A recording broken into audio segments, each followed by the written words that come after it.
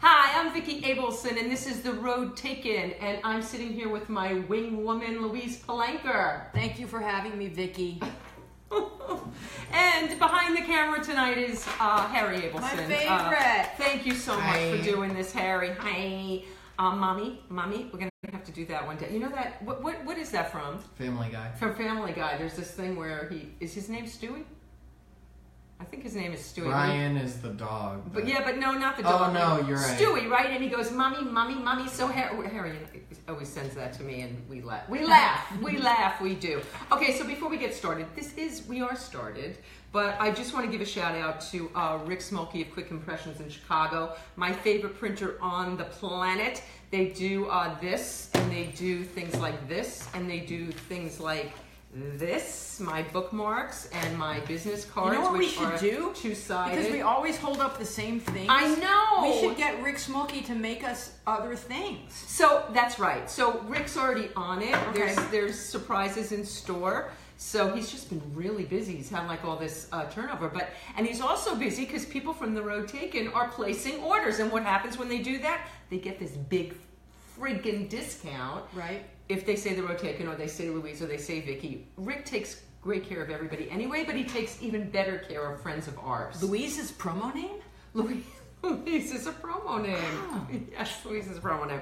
So, and also, a shout out to our sponsor, Nicole Venables, who is my tresser, and is a celebrity tresser, and Nicole is fantastic. Mm-hmm. I really need to go see her badly because I'm starting to not be able to see out from my eyes. I cut my own bangs. Don't tell Jody. I've been I think Nicole actually encouraged me to kind of do that when I needed to do that. I think it's okay to do that. Yeah. As long as you don't like, anyway. Well, but it anyway, makes me a better driver.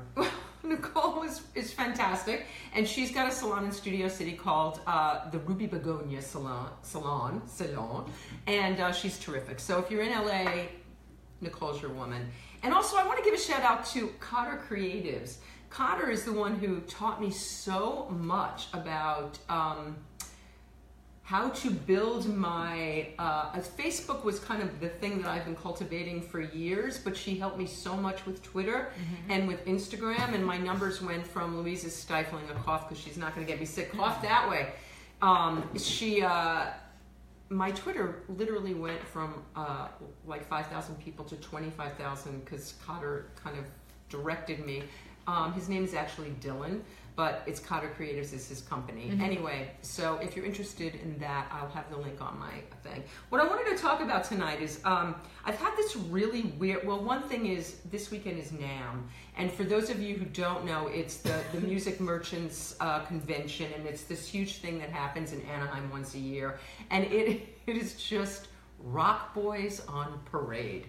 And a few rock girls. Not enough rock girls represented. I did see Lita Ford there a couple of years ago. Not nearly enough rock girls, but a lot of rock boys on parade. And it's a lot of the guys that I booked back in the day, and a lot of our friends now that have just been on the show. Steve Postel will be down there, and he'll be playing with Danny Korchmar, and Jeff Pivar is going to be playing. And today I reconnected with Larry Mitchell, who is an extraordinary guitar player. He's had a ton of solo albums. He's a producer. He also toured with Tracy Chapman, a bunch of people. But I knew Larry when he was just a kid on Bleecker Street, and I hadn't been in touch with him in almost 30 years. We reconnected today. I'm going to see him at NAMM. I'm excited. Andy Grammer's doing a show down there. Where are you going? I'm going on Saturday. Ooh. I'm going for the whole day and evening. And Venice, do you know who Venice is? Oh, the band? Yeah. Yes. Do you love them? Venice, it's like insane how good they are. So I was like Venice ignorant. Oh my God! And a couple of years ago, Kathy Goodman said, "Oh, let's go see Venice," and I got caught up watching Three Dog Night and stuff instead. No, well, if you're a big harmony freak like me, Venice is the deal. And they sing a lot with David Crosby. Yeah. Anyway, so the bass player, Mark Harris, become a friend, so I'm going to go see Venice play on Saturday night and see Larry Mitchell play. I'm really looking forward to it. But so I'm having like this epidural on Friday in my back. Are you pregnant again? I'm not that kind of epidural. It's because of my car accident. And so I got hit from 2 cars. But if you're going to go through like a whole epidural, the least they can do is hand you a baby. I don't want to. No, I love my babies, but enough with the babies. My babies are grown, and that's really wonderful for me. All right. It's the perfect thing. Now they're people. They're So the bonus is people. epidural, no baby. It's epidural. Ka-ching. No, it's no baby. All right. But I have to do a general anesthesia. It's like this whole trippy thing. But meanwhile, my whole health's been like completely wacky. I all of a sudden developed, I'm very chemical sensitive for the last few years. So all kinds of products, I'm like really limited what I can use. But all of a sudden I just started getting really itchy, my eyes all swollen. I've just been a mess. And the acupuncturist, Mason, took really good care of me. And today's the first day that my eyes are open, but I already can feel my skin crawling. But last night, Harry and I are watching I, Tonya, which, by the way, if you haven't seen I, Tonya, I cannot recommend it highly enough. Loved it. Harry, did you love it? I did. Margot Robbie, amazing. And Allison Janney won 2 awards, amazing. But anyway, I started to have pain in my shoulder and in my left arm, and I was like, oh my God, I'm so old. I'm having a heart attack. This is like what. So I'm looking up online what those symptoms Don't mean. ever do that. Right. So all of a sudden, now I'm getting. So I'm telling Harry, do me a favor, check on me in the morning before you go to work. And I don't tell him why. So now I'm freaking him out, right? That like, and I don't tell him. It's like, so I'm like, oh my God, am I having like a heart? No, I like pulled my arm out the night before or something. But anyway, I'm old. And I'm falling apart. And so then my G drive goes down. My phone, the battery won't last more than an hour. I'm telling you, life is rough over here. Can I just give some simple advice? Yes. Checking your symptoms online will give you a heart attack. Yes, it will. Yes, Go to the doctor. Get diagnosed. No, I did just sit it out for a little bit. But then I had indigestion, but it's because we ate these breakfast burritos. But I'm also doing like this protein shake thing, 1 meal a day. I'm doing all this crap. But my point is, for all of this, is that I woke up in a really weird mood. All this stuff was going on yesterday. Health stuff, technical stuff. And I woke up in a really kind of not wonderful mood, like a general malaise. And I had a choice. I could stay in that place, or I could try to use my tools, because I have a lot of tools. Okay. Been to a lot of meetings, have had a lot of therapy, have a life coach, have all these tools, or I could use my tools to feel better. Okay. And today was one of those days when I chose not to use my tools and just be in my malaise. Oh. And I did that because Good thing you have the Kleenex box. because I'm an idiot. No, I did it because some days I just have to be in. So I did my work in my sort of malaise. And what was really weird was that yesterday I worked with a client. I worked with one of the women who write individually and had like the most fantastic, life-affirming session with her, which I was able to give her a few things to do, which she did right after, which have like opened up a whole bunch of doors for her. And there's nothing that is more thrilling for me than being able to help somebody. Except being able to help myself. But that's no, you know what I mean. Of course. But anyway, so today I made the alternative choice that I usually don't choose to make, which was to be in the malaise. And then, but because I knew that we were doing the show tonight. And I knew no matter what, when it came time for this, I was going to be in a great mood, because I love this. This is something that we do, that this makes me as happy as anything that I do. And I don't do that other thing, so that's why. If I did the other thing more, that would be my favorite thing. But anyway, but then I decided a couple of hours ago that it wasn't fair to wait until our guest showed up and you showed up for me to get in a good mood. I decided it was time to get over myself. So I got up and I went for a speed walk. And I listened to Deepak and Oprah while I was doing it. And Oprah, I have to kind of speed through a little bit. I want to get to Deepak. Speed walk, speed Oprah. Speed walk, speed Oprah. So I got to the Deepak thing and listened to a meditation. And I have to tell you, it worked. Between the walking, the fresh air, the Deepak, I was great in like 30 seconds. I felt differently. Wow. Yeah, it just lifted. And I was reminded that that's all I really have to do is use my tools. Yeah, there's also that one Justin Timberlake song that will... There's many, Joe. Which one? because we're listening to the new ones now. Oh, yeah. Well, there's just this one where you just can't not She smile. loves Senorita. I love okay. Senorita, and I also love Sexy Back. I love Sexy Back. I can't not dance when I hear Sexy It Back. works. And yeah, Justin Timberlake works. Bruno Mars works. Right? Yeah. There's a lot of things Uptown that Funk. Uptown Funk. Yeah, there's no way girls just want to have fun. I don't want to have fun. I want to have fun. Speed walk, Oprah, Deepak walking, and dancing. Just dancing. Yeah. Dancing is wonderful. But all of that comes down to what this show is about. And for those of you who are tuning in for the first time, because Lydia Cornell is our guest tonight, and so I'm sure we're going to get a lot of Lydia's fans checking out the show tonight. She is lovely. She is so lovely. Lydia, oh Lydia, my encyclopedia. Sorry, I can never not think of that song when I say Lydia. But the road taken, the purpose for this show, Celebrity Maps to Success, is to help all of us cull the tools of the people who guest with us, how they did what they did. What did they do to become successful, to merge creativity and commerce? Because everybody that's guests on this show has had creative success. Not only creative success, but they've had financial success to go with it, which is the kind of piece that I still am cultivating. And I know some of you out there are as well. And it's not just an infomercial for success. It's also fun. We have fun.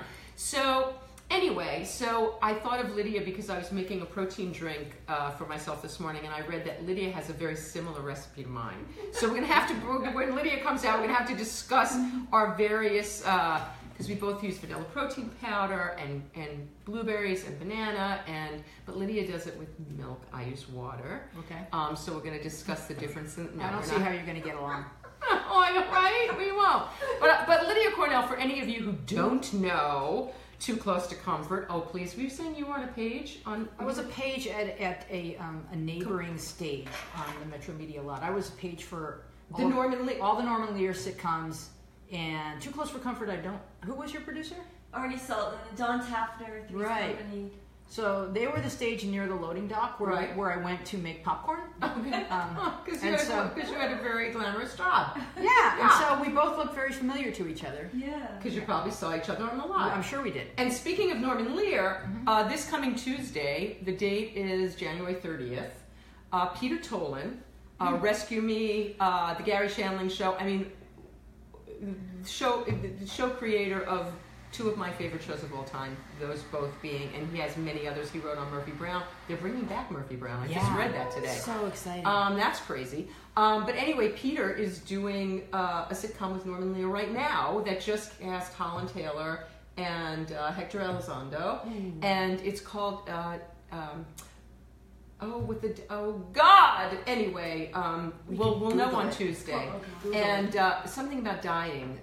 It's about a retirement. It's about a retirement community, and Norman told us about it when he was here years ago, and he couldn't get it greenlit. And now it's not only greenlit; it's in pre-production. So that's really exciting. So Peter will be here on Tuesday, and we'll be live on the Facebook at 11 a.m. Pacific time, and also here that day, Gregory Harrison. Really? We love Gregory. Oh, so Gregory, dreamy. He's dreamy and smart and talented, and He's evolved. he is so evolved.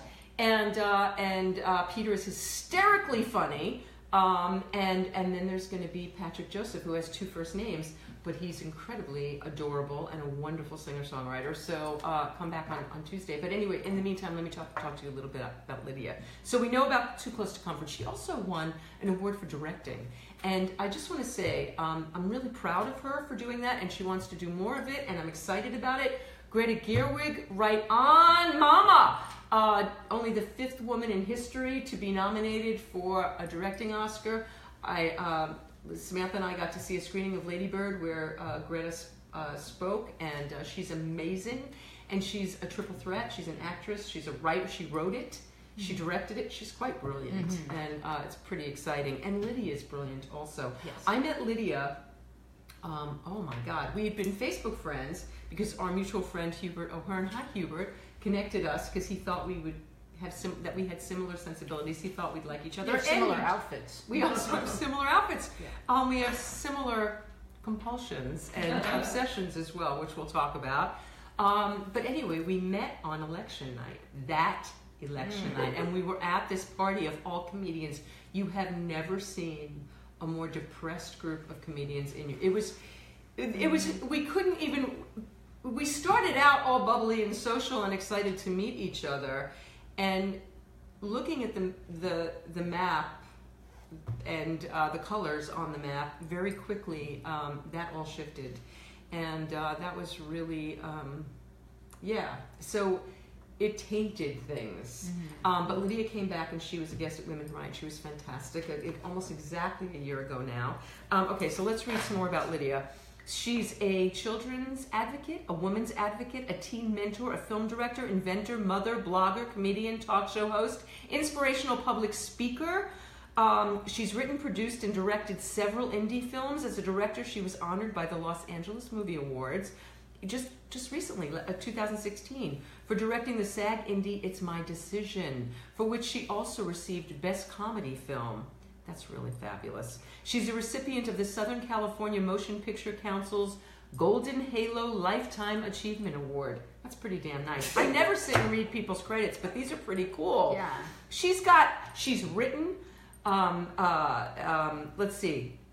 She writes for the Huffington Post. That's all gotten weird lately. The Lone Star, but where are your books? Wait.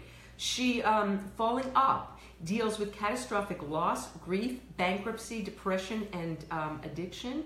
And she also has written My Brain in My Bra, which is being made into a television show right now. And in fact, tonight when she leaves here, she's going to do a reading of another project. Larry Gilhart's son is doing something that we're going to hear about. Anyway, I'm thrilled that she's here. She's gorgeous, she's smart, she's talented, she's funny, and she's lovely. So, ladies and gents, help me welcome the lovely Lydia Cornell. Thank you, Vicky. Oh, I love this sweet woman. intro. Okay, so come. Hi, Louise. Can I have this back? And so you can have that back. Oh wait, let me just check. I never checked our orientation. Thank you, Harry. I'm assuming our orientation is correct. We're good. Are we? Okay. Oh, hi. Thanks, Harry. So you can have it back. Okay. Oh, this is great. So, all right. So let me get. I want to get my screen back because if anybody has questions for you, I want to be able to. I never look. Oh, I want to say I love this. Peter Warren told me to give you a hug for him. I love Peter Warren. Peter, hi. You get your shout out. So anybody else who's looking for that shout out, you have to. No. Now the sound is on. We don't want the sound. No. So how do we stop that? Stop. What I love about Vicky, So this is she so is slick. a creative artist in process. I am so in process. I love you. All right, so that's not going to work. So we have to shift that. Okay, so Lydia, we can't both be on our. I'm trying to be on my screen. I'm not going to do internet. Okay, because I'll turn internet off. No, what I never do, or hardly ever, is look to see what the people want to ask of I'm just you. using this as a good lighting tray. This is my good lighting tray. So wait, I have to say something before we move on. Go. I don't want Vicky looking back on this with regret, but the Oh, all right, see, this keeps happening. If I try to look at the comments, Give that's it to not me. going to work with this thing. give it to me for a second. Why? Turn the sound off. Here, I'll cover this up. Oh, thank you. There's a couple of problems. Yes. There. What's the problems? Yeah, that The light. lantern is reflecting in the painting behind her Yeah, head. we have to turn it off. Lydia's going to have to stop this. I'm bullying Lydia. Louise got it. I'm bullying my guest. All right. Aw. All right. Louise got it, but she didn't. Harry didn't tell us that it was shining obnoxiously. But I think you can put a light in front of your laptop that would. Anyway, the point Yes, is, I'm okay. here. I'm thrilled to be here, Yeah. and I love this area that you. Oh my But gosh. I'm looking at the comments to see if anybody's saying Are we anything on to you. right now? We are on. All right. Everybody's saying hi. No, Louise, it didn't make the sound go down. Because you haven't given it to me. I muted it. Okay, now it is. Okay, it's down. It's gone. Thank you. All right. All right. So Lydia, we have to stop. No, she has this light shining now. No, That's because okay. it's going to give me She a said migraine. it was okay. It's not Right, like that. All right. That or that. Either Okay. way. Okay. All right. So. Okay. Hi. Hi, Lydia. Hi. All right, so let's talk about our protein shakes first. So why do you put milk in? Because I was told to do water if you're using protein powder. Why Or not? almond milk. Almond milk is good. But why Or are you coconut doing milk at all? Because mine says add water. So I'm like, why am I going to put milk Because in? okay, right now I'm taking care of my parents. And every morning I watch the caregiver make an incredible shake, a milkshake with cocoa chips and cacao nibs and all sorts of delicious powders, and it's like a milkshake. And so I'm craving an Islands milkshake. Okay. And so every now and then I go, a little milk protein wouldn't be bad. Okay. No, and it's good. I'm on this crazy thing that I've cheated on every single day so far, except for 2. But you're supposed to do 1 day of just protein shakes and then every other day every day other than that, you do a protein shake and then you eat 1 meal. God, so you're on a real diet. I've been cheating on it every single day. Like we all do. Except 2 days that at the beginning I did it correctly. It's like I'm not going to lose. If it's going to take me. What kind of meals are you eating? So, trying to be healthy in the meals. I have 2 tablespoons of okra. Isn't this interesting? I have 2 tablespoons of okra. I have 2 tablespoons of okra every morning. I have 2 tablespoons of okra in every morning. Oh, okra. And we're giving you our health tips. This is adorable. And since I'm not healthy, and as I told you before, I thought I was having a heart attack yesterday, and I also want to lose a gazillion pounds. You don't need to. You actually look perfect. Yeah, well, stop it. No, don't patronize me. We're women. We're supposed to have curves. So, we're not supposed to be, teenage wombless, buttless mutants. Okay, but wait. Bubble butt mutants. All right, but wait. Lydia has her phone light on, so we have to talk good about lighting. We have to talk about this because here we are. We're 2 fairly intelligent, creative, resourceful, modern, evolved women in recovery, no less. That's true. We both are. How many years do you have? I have 23. Oh, wow. I have 15. That's fantastic. Yes. Mwah! Mutual Admiration Society. It's amazing. I wouldn't be here without that. I would be dead. Yeah. I quit drugs and alcohol 23 years ago. My son is 23. He's 6 months older than I am. Because I quit drinking 6 months after he was born. Wow. That's a catastrophic spiritual awakening. So it's the best thing I ever did. You know the moment you had the spiritual awakening? I had a series of actual spine tingling, the earth moved. It was one of those catastrophic big event things that happen in the big book that you read about. And they're called God shots. Can you describe one? Is there one you can talk about? That's so fascinating to me. I will tell you a little later. Subtle. I'll tell you a little later. Mine were so big, and I guess the universe speaks to me through comedy and coincidence. And these are coincidences that leave you no doubt that there's a higher power. And I think the higher power is really within us, and I think it's love. And it's this force of love that creates all the beauty in the universe. But I had these things, I call them God shots, small g, not religious, of catastrophic. Oh no, come on, you gotta give miracles. us you gotta give us one now that we're here. Well, the big one, yeah. There's a lot of them. Okay. But we're going to finish the shake first. We're going to do this. Okay, we'll talk about this. This is very raw for me. I've never shared this out loud in a crowd that wasn't recovery.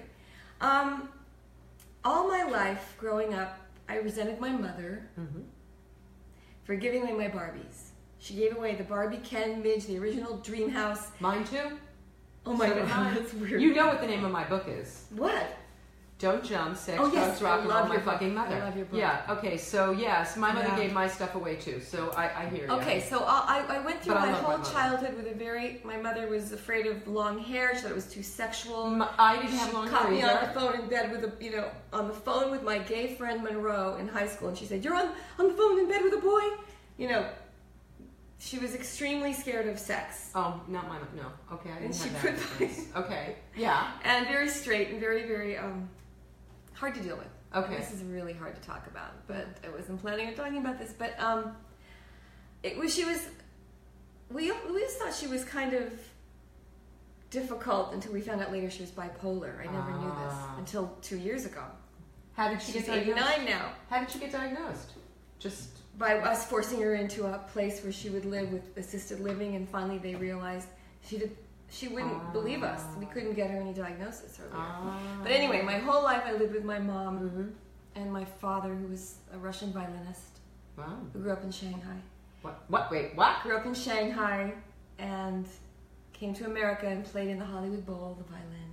Wow. In the movie industry. Wow. Is that how you got into showbiz? No, not at all. No. Okay. We moved to El Paso, Texas, where I learned Spanish fluently. I was born in El Paso. Yo vine a Paso, Texas, junto a Juárez. Acá aprendí español desde niña edad de 12. I'm just showing up. Just wait till you were little, till you were 12. Yes! Ah, see? Because How I did understand she un know? poquito español. Very Okay. good. Yeah. But anyway, to make a long story short, my mother, I can't get into all the stories. No, you but don't have to. I go away to college and I say, Yeah. whatever you do, Mom, never give away my Barbies. They're going to be worth a fortune. Oh, one you got day. to keep them till you were going away to college. Mine were gone when I was 9. Anyway, yeah, go Oh, ahead. wow. Yeah. 9? You're like little girl. They were gone. Everything was the dream house, everything They gone. wouldn't allow me to have the Barbie because Barbie and she caught me having them kiss. Ken and Barbie kissing. But anyway, so I hid them in the attic in Scarsdale, New York. We moved from El Paso to Scarsdale. That was That's a quite culture a shock. that's quite a shift right And there. I wanted to be Jewish. I wanted to be a Jewish male comic. Oh, we're going to talk about the career aspirations. Okay, I so always wanted to be a guy, but especially a Jewish male comic. that's really interesting. That's All so right, specific. that is so specific. A Jewish male comic is so. Give me the role model. But my parents weren't supportive. Who was the Jewish I male think it comic was you wanted Phil to be? Silvers, or Okay. and I love Kathy Silver. She's a Facebook fan. I hope she's a Facebook friend. Sid Caesar, Phil Silvers. Love At it. one point, Woody Allen was my, Yes. Annie Hall, and now Woody Allen. It's as if you can't speak about people anymore. We're going You to never talk. know About, who. we're going to talk about that too. Okay, so Okay. you're So in, anyway, you're in I Scarsdale. go to Boulder, Colorado, University of Colorado for college. Okay. I leave my Barbies in this vast attic in a Okay. corner, hidden. Whatever you do, Mom, never give them away. And I get home the first Christmas break, she gave them away. Mm-hmm. And she said, you didn't need those old things. What do you need Barbie for? And it was as if she gave away everything I ever loved or cherished.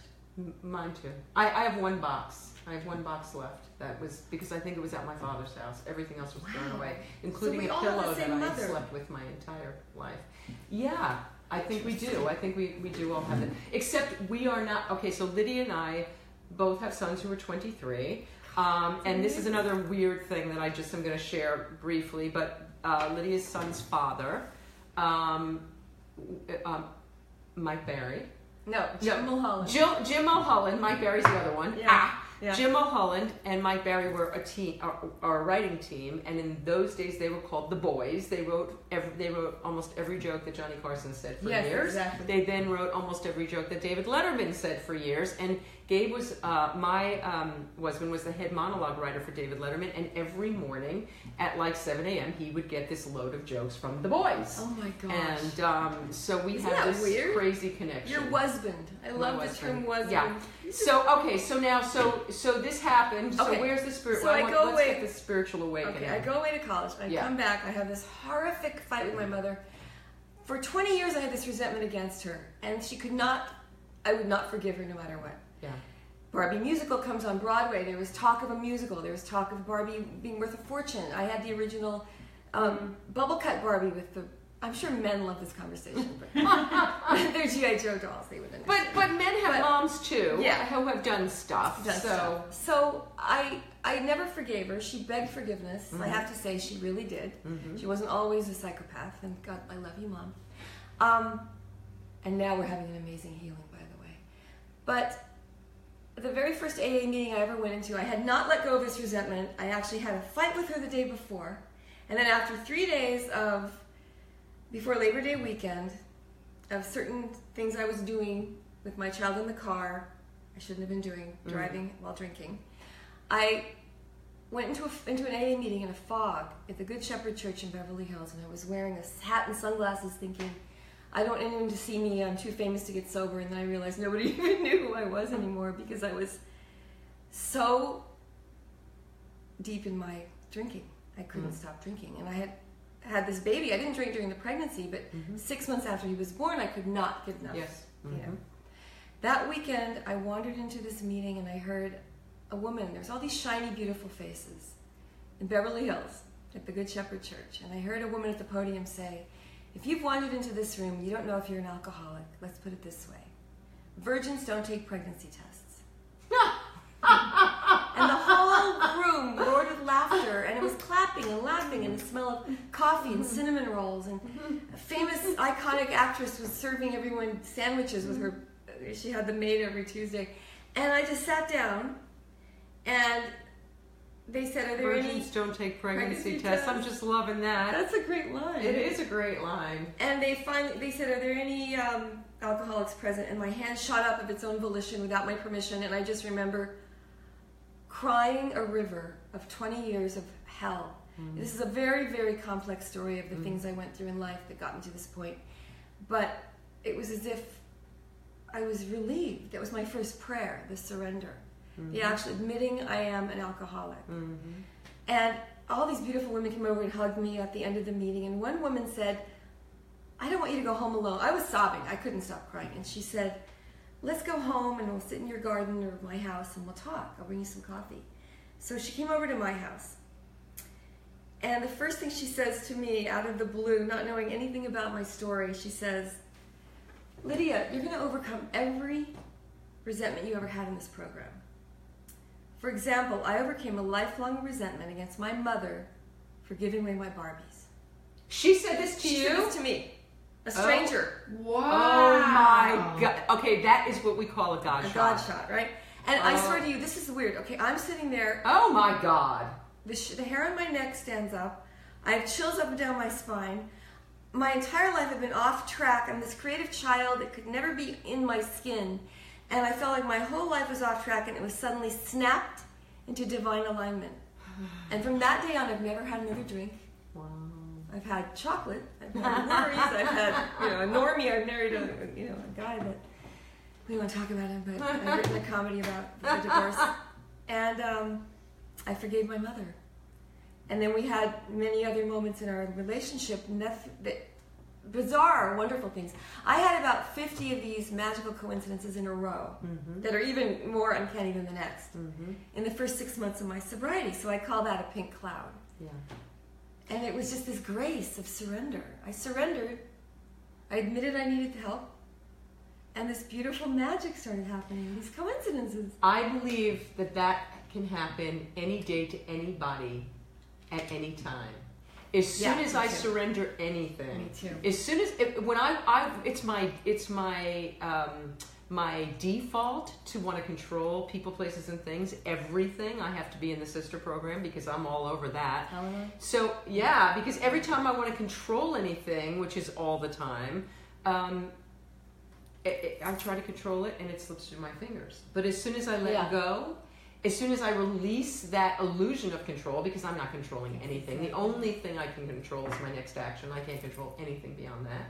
So as soon as I let go of that control, there's a reward from the universe. Immediately, there's I keep forgetting. Right, there's always a my reward God. from the universe, and there's always miracles. Always. Because what is a miracle? A miracle is a shift in perception. My sponsor's going to be so proud of me I tonight. love that you said that miracle is a shift in perception. This idea of religious miracles is It's so not far-fetched. religious at all. It's yeah. not. The The best religion is simply kindness, letting go, unburdening yourself, helping others. Being of that's service why to being others, of love and yes. service to others. Yes, and this thing about the higher power, though, when you were saying that it's inside and it's love, my higher power is outside of myself because there is a power greater than myself, and it's not me. No, So not I have you. to. So Right. I can't You're keep right. mine in You're here right. You're because right. my higher power is not me. Right? There's a power greater. Anyway, we're getting into Do you all call this. it God? Like, Do you call it God? and I do call it God. And So do I. I call it God just because it's easy to do and people know what that means. If I I say like- higher power, right. it's like all funky. It's God. It's God. Right. But anyway, this is not a religious conversation No. at all. Because I'm not religious at all. I eat shrimp. I eat pork. I'm Jewish. I ride on the Sabbath. I do everything I'm not supposed to do. But it's not about religion, but it's about this inner peace is what I was trying to say. It's an inside job is what I was trying to say. It is an inside It job. really is. You have to take the first step. And once you take that step, it's as if it carries you. But it is the easier, but it softer way. transforms to every single thing I do, such as being in a shit mood today, deciding I'm going to stay in the shit mood, and then saying, "Wait a minute, no, I'm going to use my tools." So I did pray and meditate this. No, I didn't meditate this morning. I did pray though, but it's not like a religious prayer at all. I know, It's we're both basic. so Yeah, apologetic it's like about so. religion. No, this is not religion at all. But anyway, as soon as I did what I know to do, I immediately felt better. Immediately, and I know that. And so to make the other choice ever is crazy on the one hand, but on the other hand, there's a certain. I don't know if I would appreciate feeling good if I didn't also sometimes feel not so good. Right? Maybe. Yeah. I don't know. So Yeah. okay, so Yeah. take us through. So Yeah. let's start out. So before Right. you're getting drunk, before you're Yeah. getting sober, you're a little girl. You're living in El Paso, Texas. When do you know you want to be? What do you want to be when you grow up? When you're a little girl in El Paso, Texas? The minute I went to Disneyland for the first time, and the minute I saw my father play in the orchestra pit in the opera Pinocchio, and I got to run on stage and go inside the whale, and there was gauze inside his tummy, and I would the smell of the stage and the grease paint and the idea of being behind a curtain and coming out, and there was something about the theater I loved. I was obsessed with theater. How When I old was a were little you? Girl, 5. Okay. And then I went to Disneyland, and I was like, this is it. How old were you? I was an escapist. I wanted to escape, obviously, and numb myself. But 5 and 6, I became obsessed with acting. So were you in school plays and all of that? Or directing, actually. And I had a little theater in the backyard. I had a sandbox in El Paso. And my father put a bamboo curtain so we could roll it up, and I put stage plays on, and I played the boy.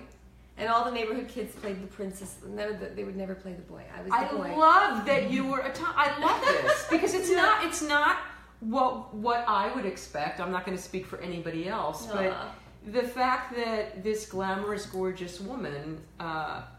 Thank So you. what was that about? Because I know you were always adorable. You were always beautiful. There's no doubt about it. What was that about? Wanting to be the boy? I was overly creative. It's as if to be a girl, like to have to pretend to be into nail polish and romantic movies and your hair. It was so annoying. It got in the way. It was like my son. I caught him walking through the house with his Pokeballs around his karate outfit on, a little kid, and I stopped to say, "You're so cute," and he goes, "Mom, I got to get on my journey." It's like we don't have time for this beauty thing, and I wasn't into being a girl in the sense that society imposes upon us. Okay, but now I just want to take a little side trip because before we went on camera, you and I were both freaking out about the hair, the lights, the weight, this bad lighting. because we know better, and yet we are victimized. We're by a it. prisoner of this society. I'm going to shed this year. I don't want to care how I look anymore. But it's like this old. It's like an anchor, a chain around my neck, where I have to care how I look constantly, because it gives me some validation. And because you became famous as this ingenue, starlit, gorgeous woman. How does that happen? How do you think it might be possible to shed that? Come on, because we're talking about a lifetime of conditioning from that little girl who wanted to be a boy to not have it, to go through all those years of everybody telling you you're pretty, you're beautiful. And that's all you're worth. It's like we have an expiration date. I was telling Louise, if you're only valued for your looks, you have an expiration date the minute your looks start to fade a little. We cannot allow this anymore. I'm tired of it. I wrote a whole book about, I was mistaken for a hooker by my mother and the police on my way to an Entourage audition one day to play my former self. Because the only roles I could go up for were hooker roles or beauty, the pretty girl. And once you're 35, they kind of put you out to pasture in Hollywood because you're no longer the pretty girl. Did you have that happen to you? Yes, of course. It's So like that you Amy kept Schumer, working. Amy Schumer, Yes. where Julie Louis-Dreyfus and they're all out to pasture. They're out in the pasture. I saw that. That was fantastic. Oh, yeah, that was good. I don't remember what it is, That's but the whole day. I saw it on. I'm trying to see if anybody's asking you any questions. Love your truth. Just wanted to say hi. I used to watch Too Close to Comfort. This is Will Harris. Hi, Will. Annette loves you so much. Penny says you are definitely on. Lydia, you look gorgeous, says Lori Landros. Hi, Lydia, says Phil Isaacson. I'm doing this. I never do Phil this. Isaacson. I love Edward you. Walsh. Lori. Hi, Lydia. And Ernest. Anyway, so Lori. Deborah, Penny, they're all saying hi. Thank you. Okay, so I never take the time to do that. We gotta Louise, do me a favor. Tell me if anybody asks a great question. Okay. That we should Well, put to Edward Lydia. Walsh just wrote, Lydia, you're more beautiful now. Oh, Eddie's my college boyfriend from Ah! Boulder, Colorado. Oh, I love We this. lived together back in the sophomore year. Yeah, I love he's a this. lawyer in Denver now. I love it. Hi, So how, Love you, Eddie. Lydia, do we, as adult women who have been through this conditioning, I was never the starlet. I was not that person. But how do we shed this obsession with how for me, it's not about how I look. For me, it's about how you perceive me. That's what I'm worried Right, about. so we're too into being. Okay, here's what it is. I actually have to go back to this higher power thing and ask for help because Yes. I realized controlling my own life, how I look and how people perceive me is a losing proposition. Mm-hmm. I will never win because on Facebook there are haters, there are people that are going to judge you no matter what you do. Right. So you have to please yourself, the inner part of you, the core. And right now I'm trying to keep it really simple. So, what's a first step that you think you can take, that we can take? Well, I'm going to do a show where I take my makeup off and do. I actually. Are you really gonna? Yeah, I want to do that. I And I want to show. I just want to be myself. I look at Greta Gerwig on stage the other day, and she's talking about her movie, and she's an indie actress. She's born in '83, so maybe it's our generation. I grew up with Farrah Fawcett being the poster woman. She's Right. older than I was, but I wanted big teeth. I thought her teeth were the key to her power.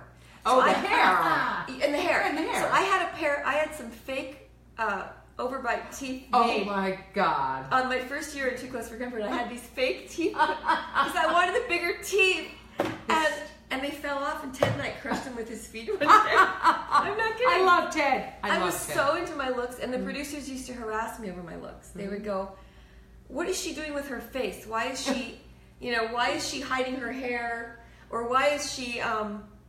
The producers were always on my case about my looks. If I was eating a burrito one day, they would scream, "Don't you know you're a sex symbol? You can't eat starch." Oh, you mean I thought they were making fun of you because you cared so No, much. they were more obsessed with my looks than necessary.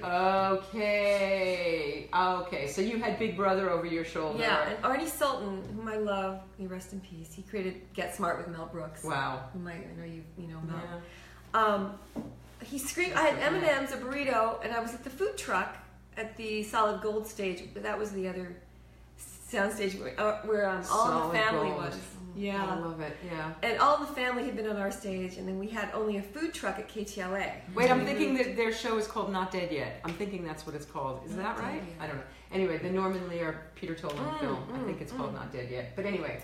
So I remember I came in with all these food one day to eat, and Arnie Sultan goes, "Don't you know you're a sex symbol? You can't eat starch." I just repeated this joke twice, but I wanted to get. I freaked, threw the food in the air, went crying into Audrey Meadows' dressing room. She was sneaking cigarettes because she wasn't allowed to smoke. What a body Ar- babe she was. God, I Oh love my Audrey Meadows. God. Oh. Well. And by the way, she's the one that convinced me to go to Beirut, Lebanon in 1982, Christmas Eve, to visit the troops, which I did, and I just revisited all the Wow. USS Incheon troops in October. Wow. I love the military, and I love the USS Incheon. That is phenomenal. Okay, so shedding the. Okay, so do you know that thing Jamie Lee Curtis did a bunch of years ago?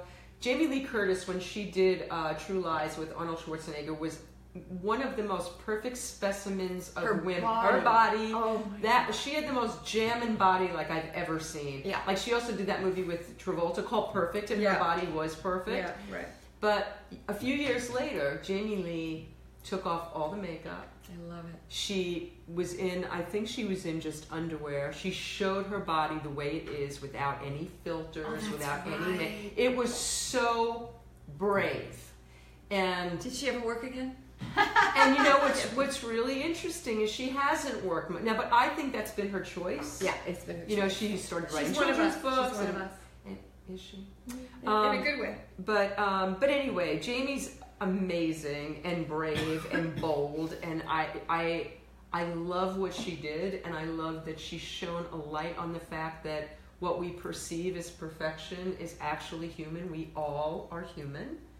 I had a client here yesterday, and I met her at the door with absolutely no makeup on, my glasses on, I just disheveled, and she walked in, she said, "Oh, you know, I did this for you," and she looked perfect, right? She was all, and I said, "I thought about doing that for you, but I'm having these allergies," and because we do it for each other, right? We I do don't it for even each think other. men care that much about this stuff. No, they don't. They don't really care. Women notice much more than men do. Now you can see, right? Yeah. So anyway, okay, so Okay, I think we're overly obsessed. I wrote a whole movie called Venus. Look at this as the cover of the movie script, which now all the projects I've been writing, it's called Venus Conspiracy. okay, It's about the log line is all human suffering is caused by Victoria's Secret. And it's about a plot to keep women thin and insecure that started back in the 60s when Twiggy. When Twiggy, first of all, Marilyn was Zoftig and a little bit voluptuous, and so was Rosalind Russell and all the women in the 40s. Jane Mansfield. And then suddenly they thought, we can't make money off women that way. Let's find a model that's thinner so we can make women thin and insecure. It's a plot to keep us thin and insecure. But why so we can't keep they buying make products? money? Oh, the products. Okay. To keep buying diet products and makeup and things. They never want us to feel too good about ourselves. Why don't they want to sell us food? They do, but they want it to be diet food. Diet food is more. Do you Diet know food is more that it expensive. costs way more money to eat healthy than it does to eat junk? Oh. That's why America is obese, because it's so much cheaper to eat McDonald's and all that stuff than it is to go to Whole Foods or to go to Sprouts or to go to Trader Joe's, which I got to give a shout out to Trader Joe's. I love Trader Joe's. Right, Trader Joe's is fantastic. My favorite store. Because they do healthy food and they do it in a way we can afford it. So, It's amazing. right? I love Trader Joe's. They're amazing. And they have happy people working there. They do. It's always elves dancing in the aisle. They do have happy people working there. You gotta make people happy. And you know, that's another thing that I've noticed is that the women's bodies that I cover, these beautiful women that I think, oh, if I only, they are for the most part miserable. You rarely see a really skinny woman smile. They're so hungry. They're so hungry. They're hungry. They're First of all, we're not hungry. supposed to be that thin. We're not. We can't bear babies if we're too thin. And they say you stay younger longer if you're not too thin as you age. So we're not supposed to be. And I get all that, but still, you know, we'll end this show and I'll go back to beating myself up for whatever I'm eating that's not perfect today. You are so pretty and beautiful. You yeah. really are. You are. And I have been obsessed with looking good my whole life to the point where it's now I'm over it. I'm over it. And this is I actually am Okay, but we're saying that, but at the same time, 10 minutes before the camera started rolling, I know. she's got a light shining on her from her cell phone at this moment to bounce light off. Because she has bad lighting. You understand, you need a fill light. But what I'm saying is, we talk out of both sides of our mouths. But we're trying. We're because human. we're trying. We're human. But this is something that we can. Go ahead, Louise. I'd like to change the subject. Yeah. Ross Mark would like to know if you have any stories about sexual harassment. I do. Ooh. Okay. Well. Okay. Thanks, Ross. Hi, Ross. Thank you, Ross. I love Ross. And by the way, I love your sponsor. He's a wonderful guy. Right. Rick, do you know Rick? He just wrote me a beautiful note. Rick is fantastic. I'm going to connect Smokey. I'm going to connect you with Rick Smokey. Yeah. Anything you need printed. Rick. You have your scripts and all this stuff. that's Rick is cool. your guy.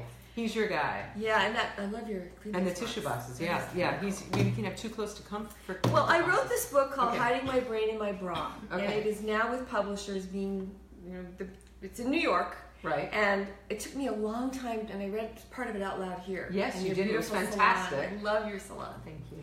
And I made it a crafted piece of comedy that is true. It's raising aliens and living with a Neanderthal, raising my sons, what it was like to be a woman in a house of boys.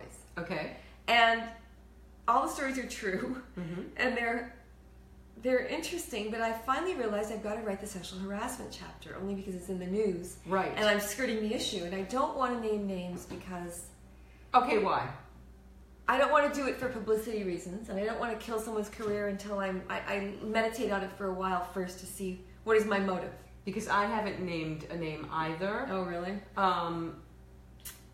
Yeah. Okay. Like, I kind of was waiting for other people So was to I. name him because he's going to get named because he's notorious. But he's, I do believe he's going to be named, and I kind of, and not that I'm going to jump on the bandwagon because I don't even think I will then. I want him to be named because he's a horrible, offensive to women person. Okay. That is getting away I with wonder if it's the getting same one away. I know. No, I don't think so. But okay, so Well, when I first came to Hollywood, the very first agent I met at Yeah. a huge agency, and a lot of people know of him, okay. literally exposed himself Oh, behind the desk. Oh. He said, "Come over here," and I walked around the desk, and he grabbed me, and I twirled away, and I extricated myself, and I giggled so he wouldn't feel rejected. That was the weirdness of the era. Oh yeah, because we still had to. Yeah, we didn't know how to take care of ourselves. We didn't, and it was part of it. It was this old story I'd heard about Hollywood that I never knew. It was just. Wait, I just want to say, by the way, this is a perfect example of this thing that happened with Aziz last week. With this girl, everybody's pointing at the girl and saying, "Oh, she could have said no, she could have gotten out of there." When people have power and there's an abuse of power, we become jelly brains, and we don't do the smart thing. We still try to appease because... First of all, we think they may want to be our boyfriend or marry us. Or there's one really attractive producer that chased me for years, and he's very prominent right now. And he kind of coerced me over and over, and I never did. And then one day I thought I should have, because then... And then when I saw him again, it was like he did it again to me, and something else happened, and I can't mention his name because I don't know. I'm just not ready to mention his name. But there are others. There are 50 or 60 others that have actually 50 or 60. I'm not talking about just harassment. I'm talking about men who say, "I'll read your script if you go to dinner with me. We'll talk about it over dinner." Right. There's always that weird thing. There's a couple of very wonderful men in my life who still kept hinting if we slept together, I could get a lot further in my career. And I literally went off and became... Now here's what's good about our story. Okay. Or at least I know for a fact, writing my book, before the sexual harassment thing came out, I'd written this book already. It's about how I came through it. I had to get sober first. I had to even go through this to understand why I wasn't working in my industry. I had such timidity, such fear. So many men just looked at me like I was a bimbo and I was only worth one thing. And I didn't have any strength of self, no self-worth. So I went through the whole thing, got sober, had children, tried to make my life a respectable life, began writing again, and now this wonderful thing's opened up where women are now, we're looking at each other as friends, not competitors. Okay, we have to be friends. This is something that makes me crazy. It's a lot of why I started Women Who Write. It's because we as female, it's like there's only so much to go. The universe is abundant. There is enough for everybody. There's enough for everybody. We are taught and geared to be competitive, to be jealous, to be envious of women that have more, that have... Because of the way it's been set up for us. Yes. And actually, my world is surrounded much more with women these days. I when I was younger, though, all my friends were guys. I pretty much only hung out with the guys. It was safer, right? I felt safer. Yeah, me too. Me too. Crazy. It's a different. It's been a weird journey as a woman, where literally I feel that as you walk outside the door. My whole life, it's never been a single day where I haven't felt like they're going to either look at my butt and say, "Nice ass," or "Why are you so fat?" No, I mean, or you just go camouflage and you just don't care. But you have to always be looked at like an object. But I feel that men are much more accepting of us and our humanity than other women are. I think you're right. Or maybe it's just my perception of what I think other women are thinking. But I feel much more judged by women than I do by men. You're right. Right? Men are like, "Oh, take off the makeup. Oh, you look great. I love something to hold on to." You know, I don't know if they're lying. Men are easy, sweet, simple creatures. I love them. Maybe they're bullshitting because they just feel that's the way into the pants. I don't know. I didn't mean that they're simple creatures, but they're just so much more accepting of us. They're kind of simple creatures. Well, I don't know. I think we have been geared to be harsh with each other. So do I. You know, the women's magazines, I am never going to look like one of those. Women's magazines. Do you know this whole fight going on now with Jane Fonda and Megyn Kelly over her asking her about her plastic surgery and bringing up all of this stuff? And, you know, but then look at that. Here's Jane, who is one of my heroes. Yeah. She is so powerful, so brilliant, so talented, so smart, so evolved, so... Who do you think is the wrong one here? But what bothers me is I wish Jane didn't feel the need to do that stuff either. Yeah. I wish Jane could embrace. She's so gorgeous. Why did she start? It's a cat fight. It's a cat fight. It's a cat fight, and I don't judge Jane for doing it because I get it. Yeah. I totally understand why. She wants to, I still do the Jane Fonda workout. I love it. I don't wear leg On warmers anymore. videotape? I don't have it on videos, but I've done it for so many years that I know it by You're in heart. shape. You're really no, in shape. I'm not. I don't do it She's half the really time. beautifully no. in shape, and she's but just... but the thing is, Jane is like a goddess. Yeah, I know. She's a goddess, but she's still having the same inner conflict that We you and all I are. are talking about. Because it's very hard to suddenly see. Okay, so one day I put a photo up where I look kind of tired, and one of my fans one of the sweet, wonderful guy on Facebook said, "You look tired today." And I'm like, I don't need to hear that right now. So I want to just go retouch it real quick, and then I have a good day. This is very shallow, but it gets you through the day, and it's a paper thin excuse for having no self-esteem. So how do we change We're gonna do it. this? How do we change this? Let's What do a we 12-step program for this. We got You know what? I think surrender. there is. Yeah. admit we're powerless over it. Mm-hmm. Wait a minute, we should actually start. We could do the 12 steps of acceptance. Acceptance of our natural humanity. And the way we Expect are. that on your Facebook feeds in the next 24 hours. Lydia and I are going to write the 12 steps of acceptance of ourselves. Are you so?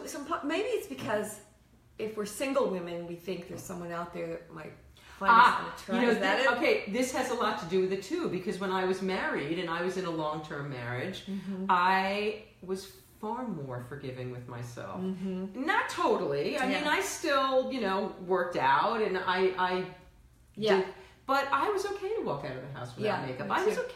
I never wore makeup. I wore hair in a ponytail, and I took the kids with me, and we went on trips every weekend to Palm Springs. We would be just natural. Yeah, my husband loved to go on trips. It was with the dogs. It was and also, my husband was husband. he didn't care if I had makeup on or if I didn't have. Right, He would, I was all good. Just so what as it I was. is this: we're in the market now, or maybe we're in the meat God. market. What do you think? My markets, the shelves in my market have been very sparse of late. I completely agree with what you're saying, and I think that if you have someone who loves you unconditionally, you're not as concerned. But if you think of it kind of like in reverse, the guy who's going to be in love with you, the one who's worth having you, is the guy who's going to love you initially without your makeup. Exactly. Yes. Without all I agree. stuff. By the way, Ross says that Jane is 80 and she can make her choices. And that's right. she's 80. That's 80. mind blowing. Oh I mean, my she's God. amazing.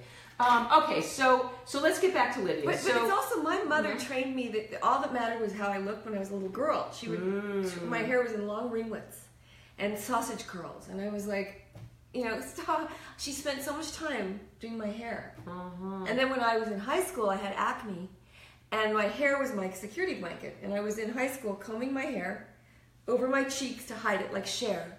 And she saw me in the mirror doing this, and she said, "You think you're pretty with that long hippie hair?" And she grabbed my hair, and she took the largest pair of garden shears we had, and she cut it off above my earline. I had the bang, yeah. Oh, That's a mom who saw you either as a reflection of her Right. or as a threat to her. Right. When you were little. And I had no dates in high school. Yeah. That was my one date I was going to have, and then I could never go back to. Oh, this is like a Carrie story. Yeah. Wow. And I love you, but now we're having the most miraculous healing in this house. It's called the Healing House. I'm doing a book about taking care of your parents with humor, because the stories are hilarious. But there's a lot of love there that comes full circle when you can forgive. Okay, so you're this little girl. So I Yeah. totally agree with you. Yeah. Let's because this is the road taken, and we These are want to. cute shoes. Thank you. We want to get to your. We want to get to your. Yeah. We want to get to your tools and how you managed to do what you did and how you're doing what you're doing now. So you're this little girl. You're in You've moved to Scarsdale. You are in school plays. Yes. Okay, in Scarsdale, coming from El Paso, Texas, the desert, where I speak Spanish, and going to Scarsdale at the age of 11 for middle school, I curtsied in the hall and said hello to everyone's name. Wow. I thought New York was just this forest of green trees. Scarsdale was this beautiful community. We didn't fit in at all. We were not mega wealthy. Okay. But it was an amazing place to grow up because some of my best friends now, I went to my high school reunion last year, and it's so cool. You're to meet. so brave. I haven't gone to any Oh, of it was the mine. best thing I've ever done. Really? Yeah, I'm going to give a shout out to all my high school Scarsdale High reunion people. They're all prominent, incredible people in the world. I met the agent for my book. He's one of the wonderful, incredible guy in New York. So I didn't fit in at all. I was an outcast, and the only friend I had was Monroe Mendelsohn, a gay guy who was hilarious. And he and I went running around Yonkers, dressed in paisley bell-bottoms, playing the kazoo, St. Patrick's Cathedral. We made fun of everyone. We went in and out of the cathedral, playing the kazoo. We got kicked out of St. Patrick's. We were doing theater all the time, and we were in every play together. Mm-hmm. I was Petra, an enemy of the people, and he played Aslickson. And we so were the in stage Playboy, was a place where you had had theater. success. That was a place where you could shine. Yes, except that we played torchbearers behind the beautiful blonde Desdemona and Othello. We were like, I had huge sideburns covering my acne at that point because my hair had been cut off. But I was a complete nerd, outcast virgin, never had a date, complete reject, just a creative child. Okay. And were you a good student? I think people come very good student, straight A's. I was in honors Spanish, so I got to read Galdós in Español and Doña Perfecta, and I love to show off my Spanish. But it's like I can say 2 words in Russian: "Дай мне масло, пожалуйста." What does that mean? Сахар. Pass the butter, please. That's a very important thing to be able to say. And the sugar. My dad was Russian, so I learned like a little bit of Russian. But Spanish is kind of the most beautiful language. It's a romance language. Yes, it's gorgeous. I love it. We should all speak Spanish. I like it. Because this was in a native land, Los Angeles, Sepulveda. This is a Spanish-speaking I love land. when Siri tries to say Sepulveda on Way, or when the Waze guy tries to say Sepulveda. I don't know what I can't even say what it comes out. Sepulveda. Yeah. Not a clue. Okay, so you're doing theater. Theater's making you have self-value? Yeah, a little. It was an escape. It was fun. Oh, yes. I remember doing my first monologue from the Glass Menagerie, and the teacher was looking at me like, because I was so into the character.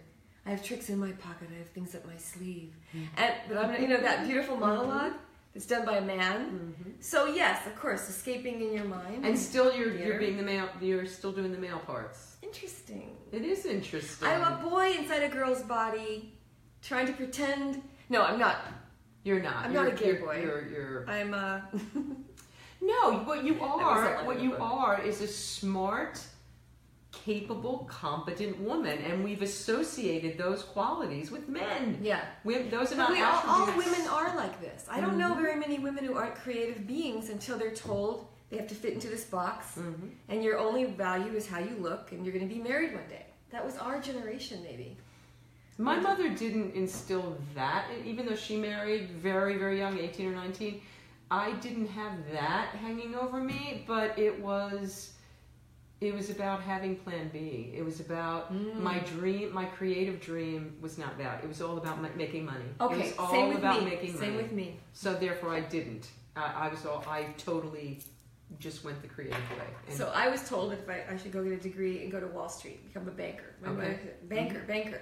yes. And I went to business school, and I just went, zeep, I got my business degree. Yeah. Could not even get through the accounting class. It was so, I'm not into math. I'm not good at math.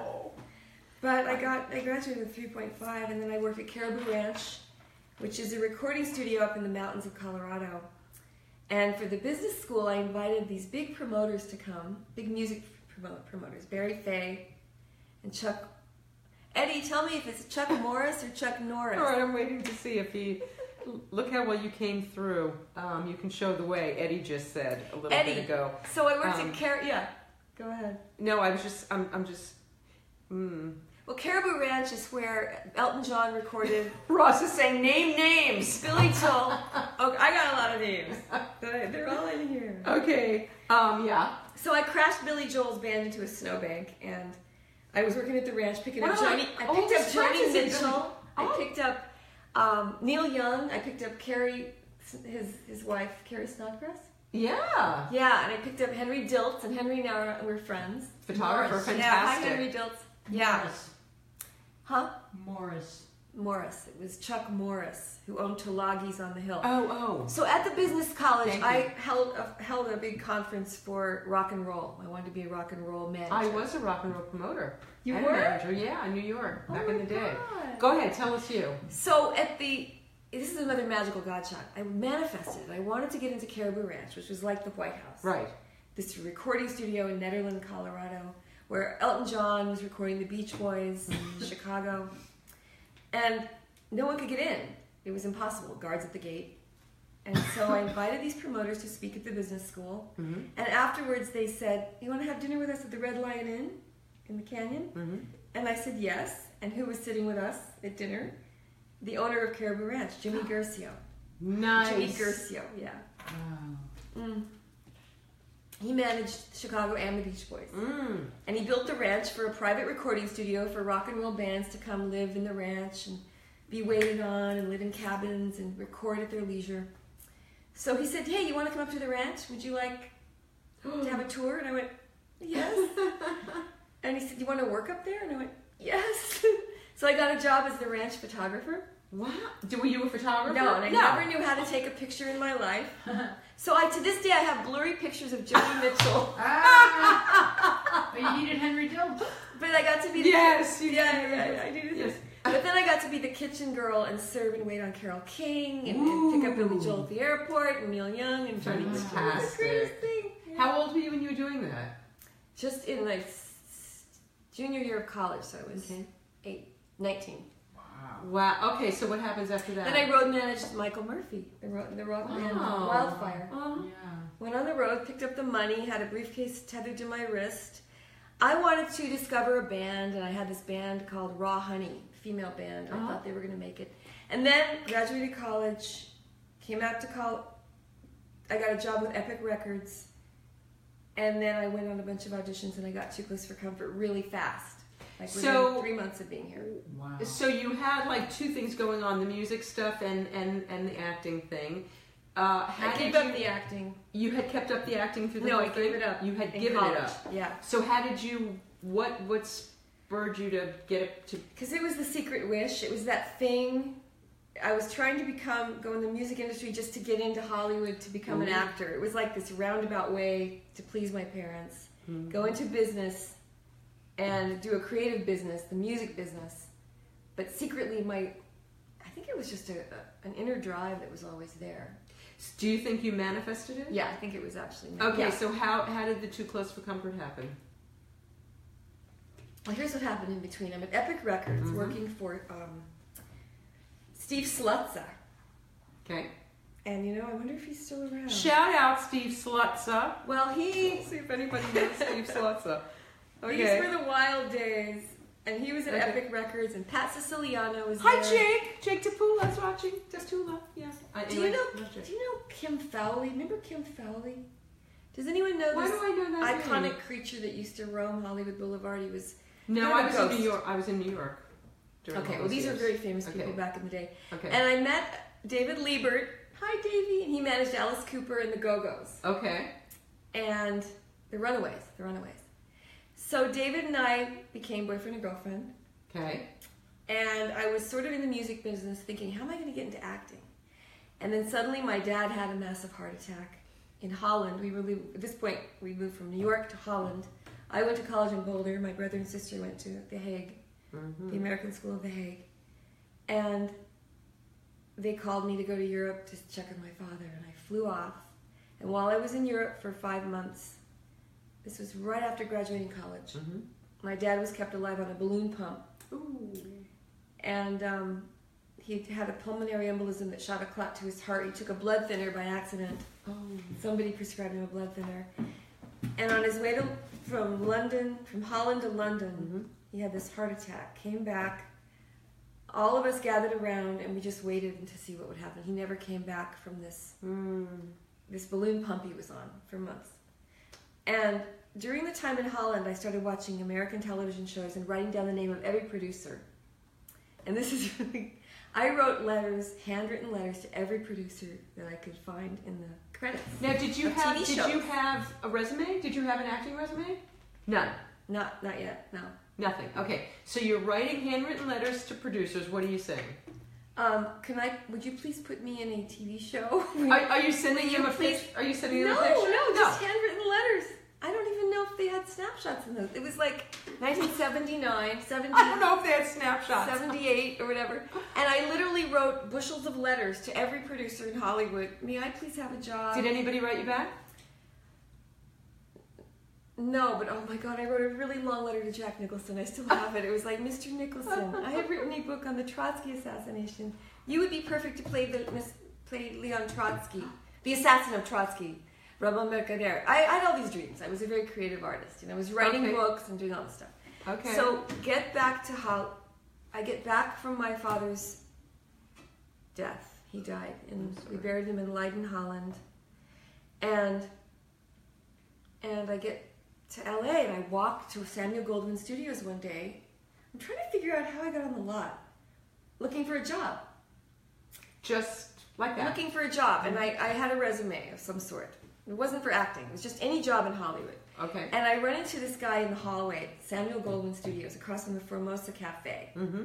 And his name is Paul Donnelly. And he says, "Hi, can I help you?" And I said, "Do you have any jobs here?" I was actually trying to break into the studio system, become an actress, get discovered, all that Of course.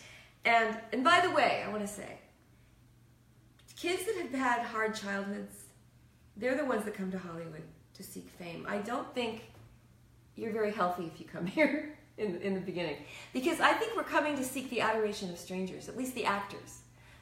I didn't get enough love at home, unconditional love, and I think it was this big fantasy to come out here and I think that's a millions of lot of people it for a love lot you. of people. We have had people on the road taken that have had the opposite experience where they've been very loved and very supportive. I'm thinking Michael Imperioli is one whose parents really gave him full birth and full reign and believed in him. And I love Michael Imperioli. Yeah, it's hard He's not a great to. guy, yeah. So No, I'm you're thinking right, it you're doesn't right. always have to be. I think that's true for a lot of. I love the way she's put lipstick on during this. She's putting hand lotion on.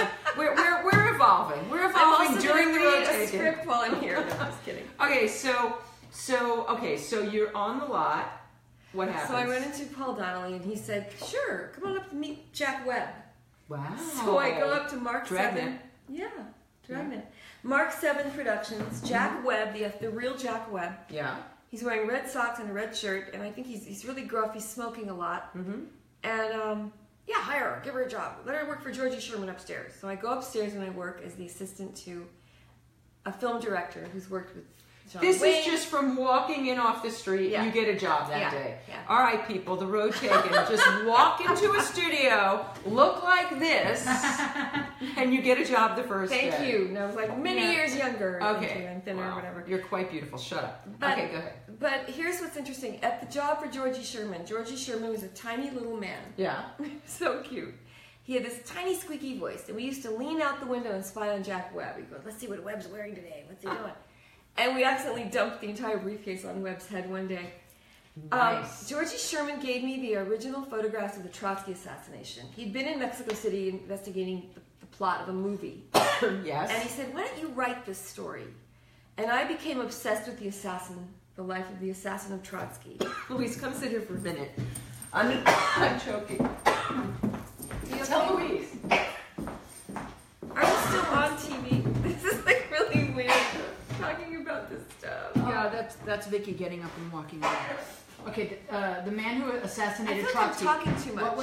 What were his motivations? Ramon Mercader. It was his mother. It was an Oedipal complex and a relationship with his mother, who sacrificed her son to Stalin to gain prestige in the Communist Party. Mm-hmm. She was the most beautiful woman. She was a guerrilla fighter at the front against Franco. So she was. Was she Spanish? No, she was a Cuban Spanish national. She was a Spanish national. Her son. No, she was a Cuban woman. Yeah. They posed as you have to get up. Spaniards. Okay, It's thank a you. long, complicated story. Yeah, So I I started was writing listening. this book. Thank You you, okay? Louise. Yeah, I'm having this allergy thing, and I felt it in my throat, and I Is was it like, this crying. stuff? I don't know what it. No, this is something else. 'cause Talcum it's- powder. Yeah. Yeah. So to make a long story short, I'm Uh-huh. writing this book with this producer at Jack Yeah. Webb. I'm getting paid to work there, and we're casting a movie starring Mark Harmon, Leslie Nielsen, and Lana Turner. called Little Mo. By the way, last week Jim Beaver was saying that Mark Harmon is one of his favorite people on the Yes, planet. he was. I love Mark Harmon. He's my, we both have the same godmother. We did. Gail Patrick Jackson, who wrote The Perry Mason Show. Wow. This is very weird. So I'm sitting in the office at Jack Webb upstairs, and a young copy boy comes in to do the Xerox copying, and he's always sitting waiting for me to give him stuff to deliver around the studio. His name's Linwood Boomer. He created Malcolm in the Middle. Wait a minute. He went on Malcolm to create... in the Middle Yeah. was, who was just here with Malcolm in the Middle credit? We just had somebody in the last... Is Linwood Boomer the guy who was on Little House on the Prairie? Yes, and he was the blind... So he and I both hadn't acted yet. Okay. We both tell each other our dreams. He's sitting there going, I want to be an actor too. And I went, I want to be an actress too. How do Oh, I... Doug Herzog was the Yeah. producer of Malcolm in the Middle. He, okay. Yeah. Okay. So here this we is go. Linwood Boomer, the Xerox copy boy. I know this is later, of course, I get my series Too Close for Comfort. He gets Little House on the Prairie. He's the blind preacher. Yeah, he Teacher. marries Mary. Mary's Who? Right? Melissa Sue Anderson, right? Right. Yeah. Okay. Mary Ingalls. He's an actor, and then he and I do a Love Boat together where we're love interests together. Wow. And then he goes off to create Malcolm in the Middle. It's his show. Okay, Doug Herzog is the one who Cool. greenlit Malcolm in the Middle is what that was. Okay, when he was the studio head at Fox when Malcolm in the Middle came out. Okay. So this was a cool office to work in because I'm sitting there behind a desk, and in comes Lana Turner. Oh my God. And we're doing hair colors on her. She had to do her hair dark to play the mother of Glynis O'Connor in the movie Little Mo, which was about the tennis great Little Mo, Maureen Connolly. Oh, wow. Yeah, so we cast that movie with Leslie Nielsen, Mark Harmon, Lana Turner, and Glynis O'Connor. Cool. And I was the producer. I was the producer's assistant on that. Wow.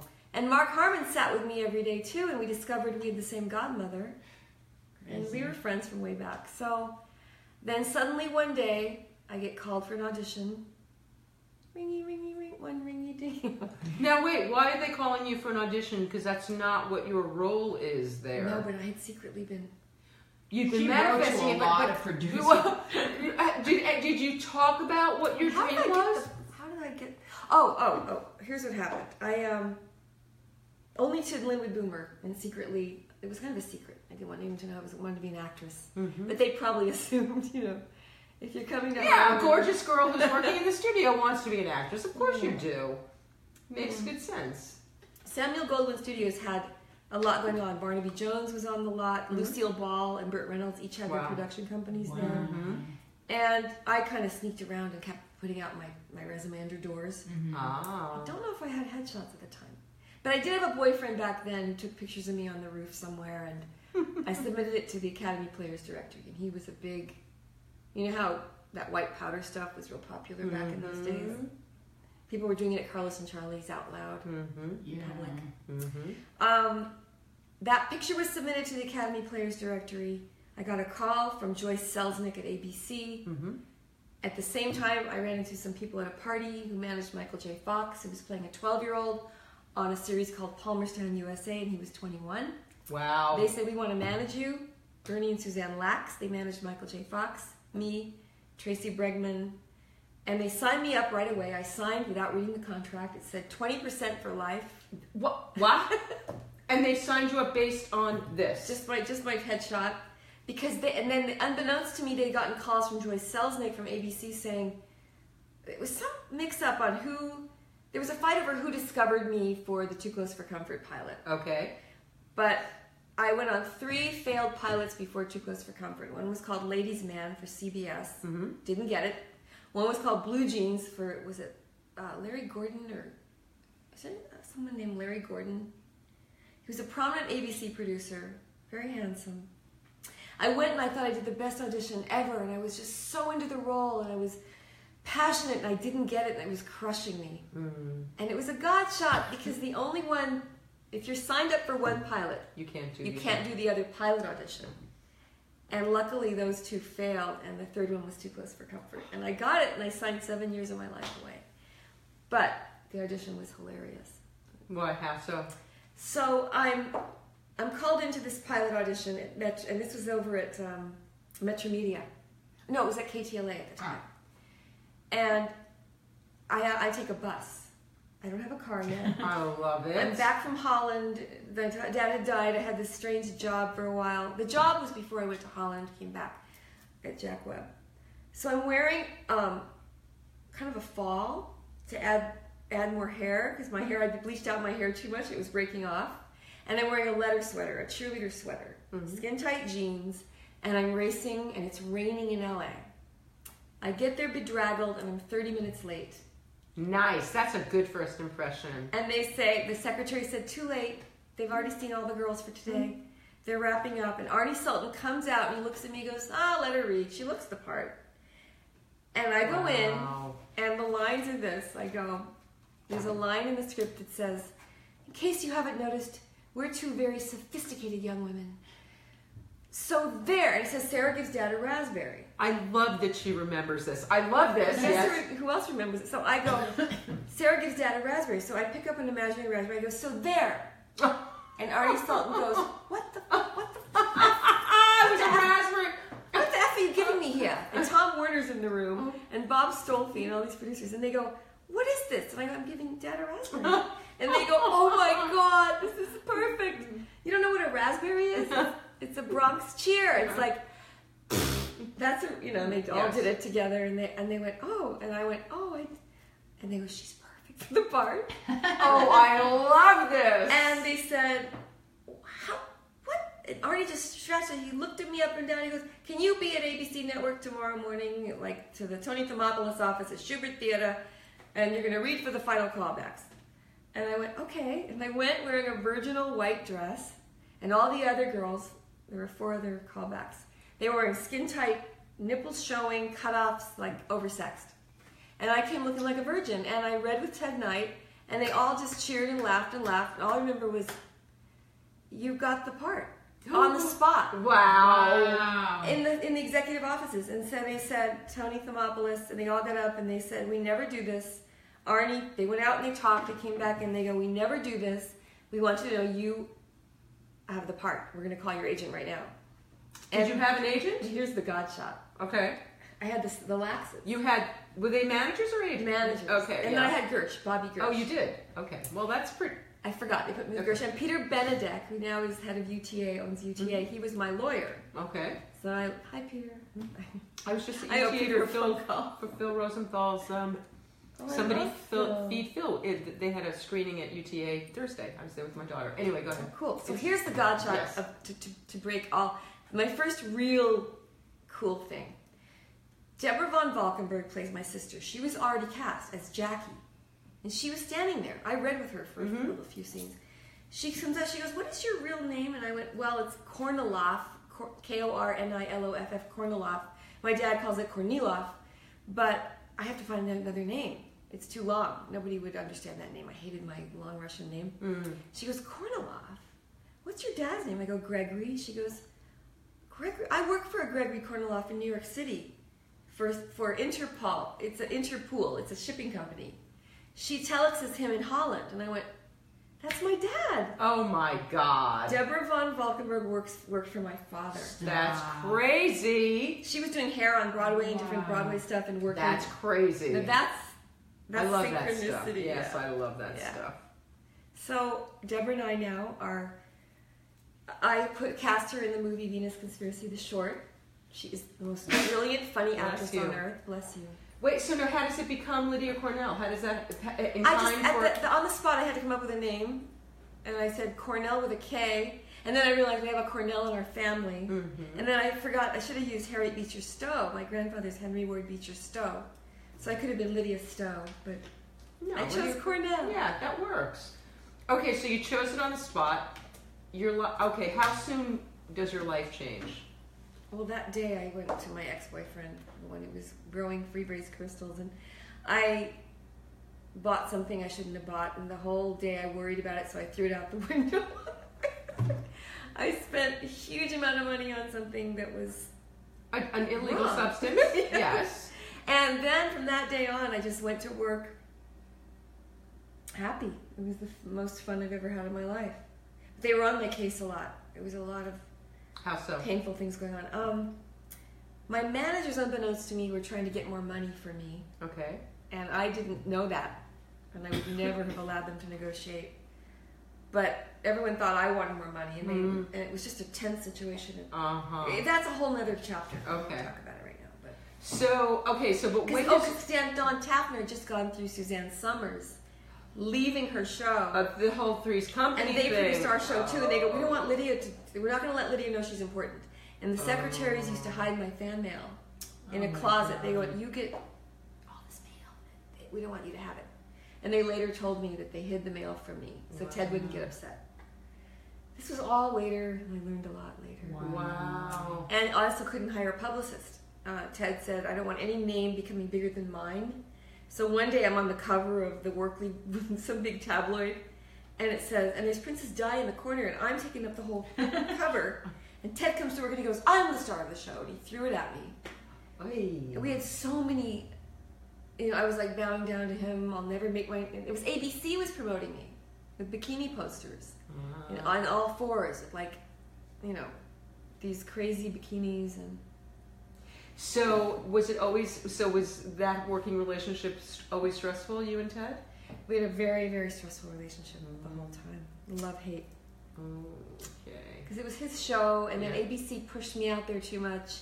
He liked it, it brought in the ratings, and then he didn't like it. Right. He didn't want us to have a spin-off. We had a spin-off that ABC wanted to do with the two girls, and Ted put the kibosh on it. So, and I'll never forget, I came up with so many great ideas. There were these great writers who wrote Moonlighting, and they came to write on our show. Jeff Reno and Ron Osborne. They were brilliant. And they ended up writing Moonlighting later, but they came to our show first to pump up the jokes and work with the younger people. And they were so good that Ted didn't want us to have so many great shows about the girls, so they started bringing a baby in and all these other things to distract. And I'm just looking what's going on here. Yeah. So I'd be sitting there going, hey, there was a scene where they wanted to come up with a joke for this food on the ceiling, and Ted comes in with a pizza, and I go, hey, why don't you hit the ceiling and have a meatball fall on the pizza? And they all just sat there glazed over eyes. No one heard me. And then they heard me. 5 minutes later, one writer says, why don't we have Ted come in and go like this and have a meatball on the pizza? And it was the men. It was Ted that came up with it, and nobody acknowledged that I came up with it. Right. This happened all the time. It was like, you're just the girl. Okay, so your life had to change. I just looked at the time. We've been chatting forever, and we could go on forever. Are we going to be too long? So we're gonna roll along now. Okay. So I'm assuming that your life changed drastically when you're now a star. Yeah. Okay. So how did your life change for better, for worse?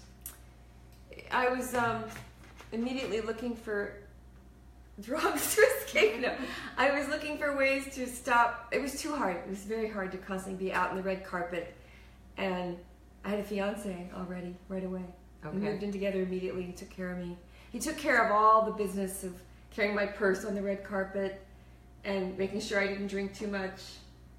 Okay. And going to all the parties. He was a really good... Did he love you, or was he in it for the fame?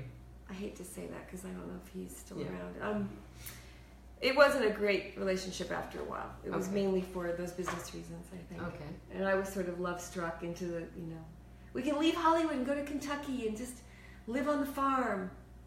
And so, what were your dreams beyond Too Close to Comfort? What did you envision for yourself after that? Being a writer-director. Okay, so mainly writing, beginning the Sylvia Plan sold, this big book that Mike Ovitz took, and I immediately had a literary agent for this book, and then I got the series, and I stopped, and I couldn't finish the book, and the book is now finished.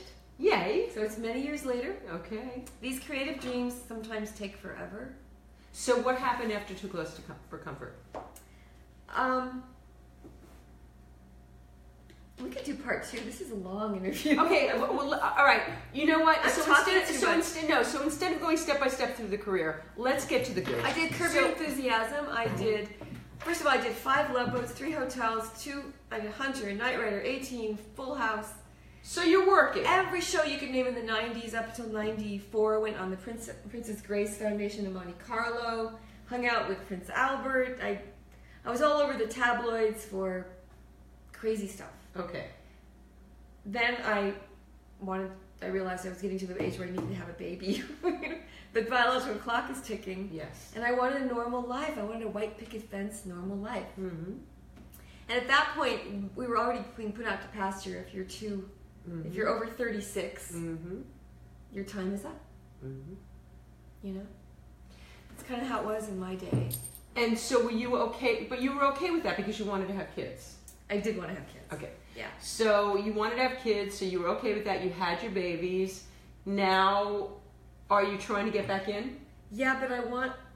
Yes, When always. did- when- but when- not to act as much as to write and create my own Okay. stuff.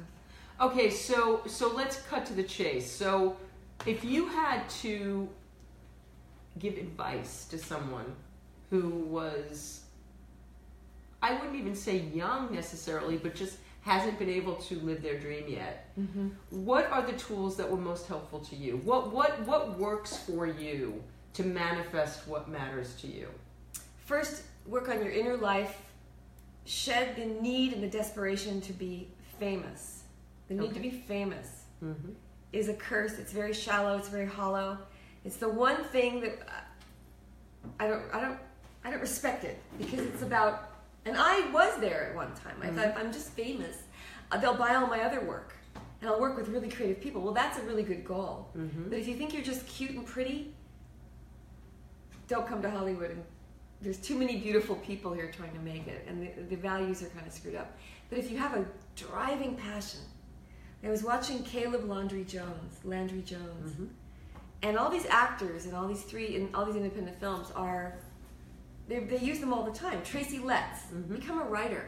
Write your own monologue. I did a monologue piece that I wrote, which was my form of stand-up comedy, and that was the best thing I ever did. And that got me everywhere after I had a baby. Mm-hmm. That gave me...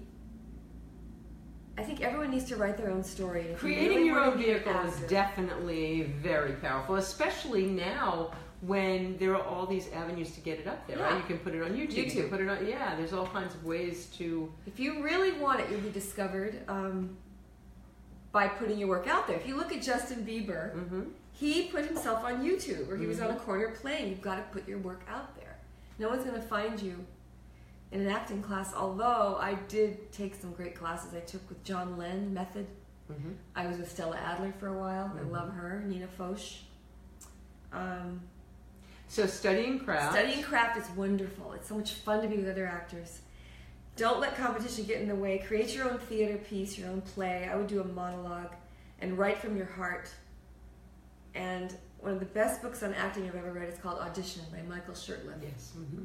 He teaches you to always incorporate comedy, humor, not comedy, humor, and love into everything you do, including if you play a serial killer. If you watch Robert De Niro, or if you watch Harvey Keitel, if you watch Dustin Hoffman, They're all not De Niro, thank God. but De you know. Niro is always got a twinkle in his eye of humor behind. Mm-hmm. He can play a psychopath, but he's got a secret. Mm-hmm. So there's a way you can craft, you can make your work sing. And I think it's important as an actor to do improv. Like I work with Larry David, and it was just be a good listener. Mm-hmm. I mean, we came up with stuff right on the spot that was hilarious, and I was just completely surrendered. I was so nervous to be working with Larry David, and I just went in going, please help me, to the universe, and just listened really well, and everything he said I kind of picked up on. Mm-hmm. And, Being present, being in the moment. being present.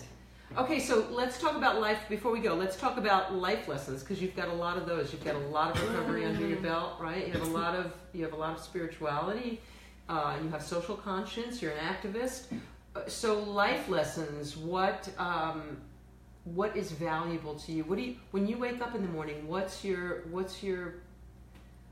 mantra for the day? Oh, wow. What's your aspiration for the day? How can I stop being selfish, self-centered, and self-obsessed? Don't look in the mirror too much. I think you really get you're not seeing yourself through the right lens. Mm-hmm. And make someone happy, make someone else happy. Right now I'm taking care of my parents. Mm-hmm. I'm really lucky and blessed because I have them for, I don't know, how much longer? Mm-hmm. And I just lost my best friend on Christmas Eve, so we never know how much time we have. But you have this one day seize it. Make this one moment count. Right now is all we have. And this present moment actually is what determines the next moment. Nothing in the past is going to help you get to the next moment. Regret is completely garbage. Don't ever look back unless it's to just help you learn a lesson. But I had a magical experience with a butterfly when I was grieving my marriage, the loss of my marriage. And I came up with something. I let go. I was so in deep heartache over my marriage ending and my husband leaving me and cheating on me. I suspected he was. I didn't know for sure. But I married a man that we both needed to heal the ancient wounds of our childhood. We both had abusive parents. So we met each other to kind of heal that, right? So that marriage was good for that one thing. And everything I've done in life, I look at the good in it, take the good. That's all that matters. The good remains in a divorce, in a marriage.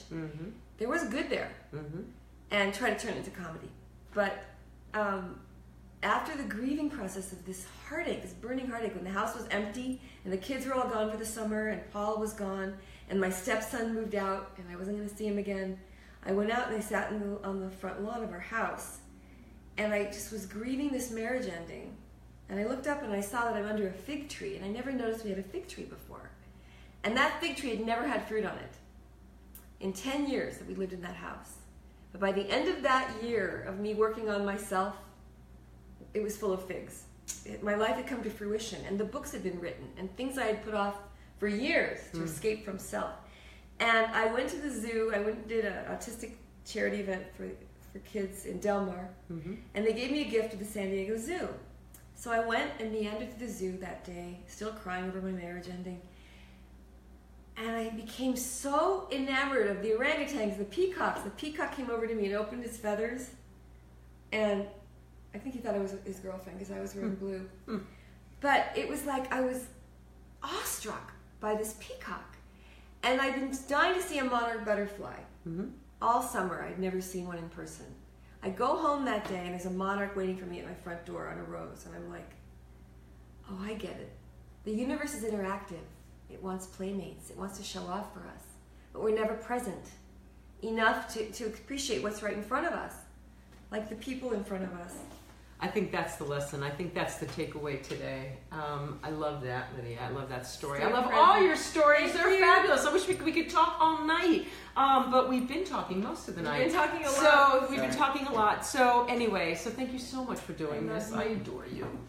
She's beautiful. Thank you. And we're going to work on less about this and more about this. Yeah, less looks. And more about giving and all of that. It looks 3. What's that song from Chorus Line? But anyway, we're going to do less of that. And let's take off our makeup next time we come together. Oh, sure. Next week we'll be doing the rotate with no makeup, no hair, no makeup. Yes, we will. But next week Michael Nouri is going to be here, and tonight Michael is on Versace. He's on the miniseries Versace, which is on tonight. American Horror Story Versace, yeah. And for those of you who are from our time, Flashdance. What a feeling. Oh, that's right. Anyway, so that was the first time I saw Michael Nouri. He is handsome and gorgeous and fabulous. I saw him recently, and anyway, he'll be with us next week. And we'll see you. And Louise, thank you so much. Thank you. Sorry you weren't. We need to get you back on this side of the thing. I'm fine here. Anyway, thank you all for being here, and we'll see you next Wednesday on the road. Take it.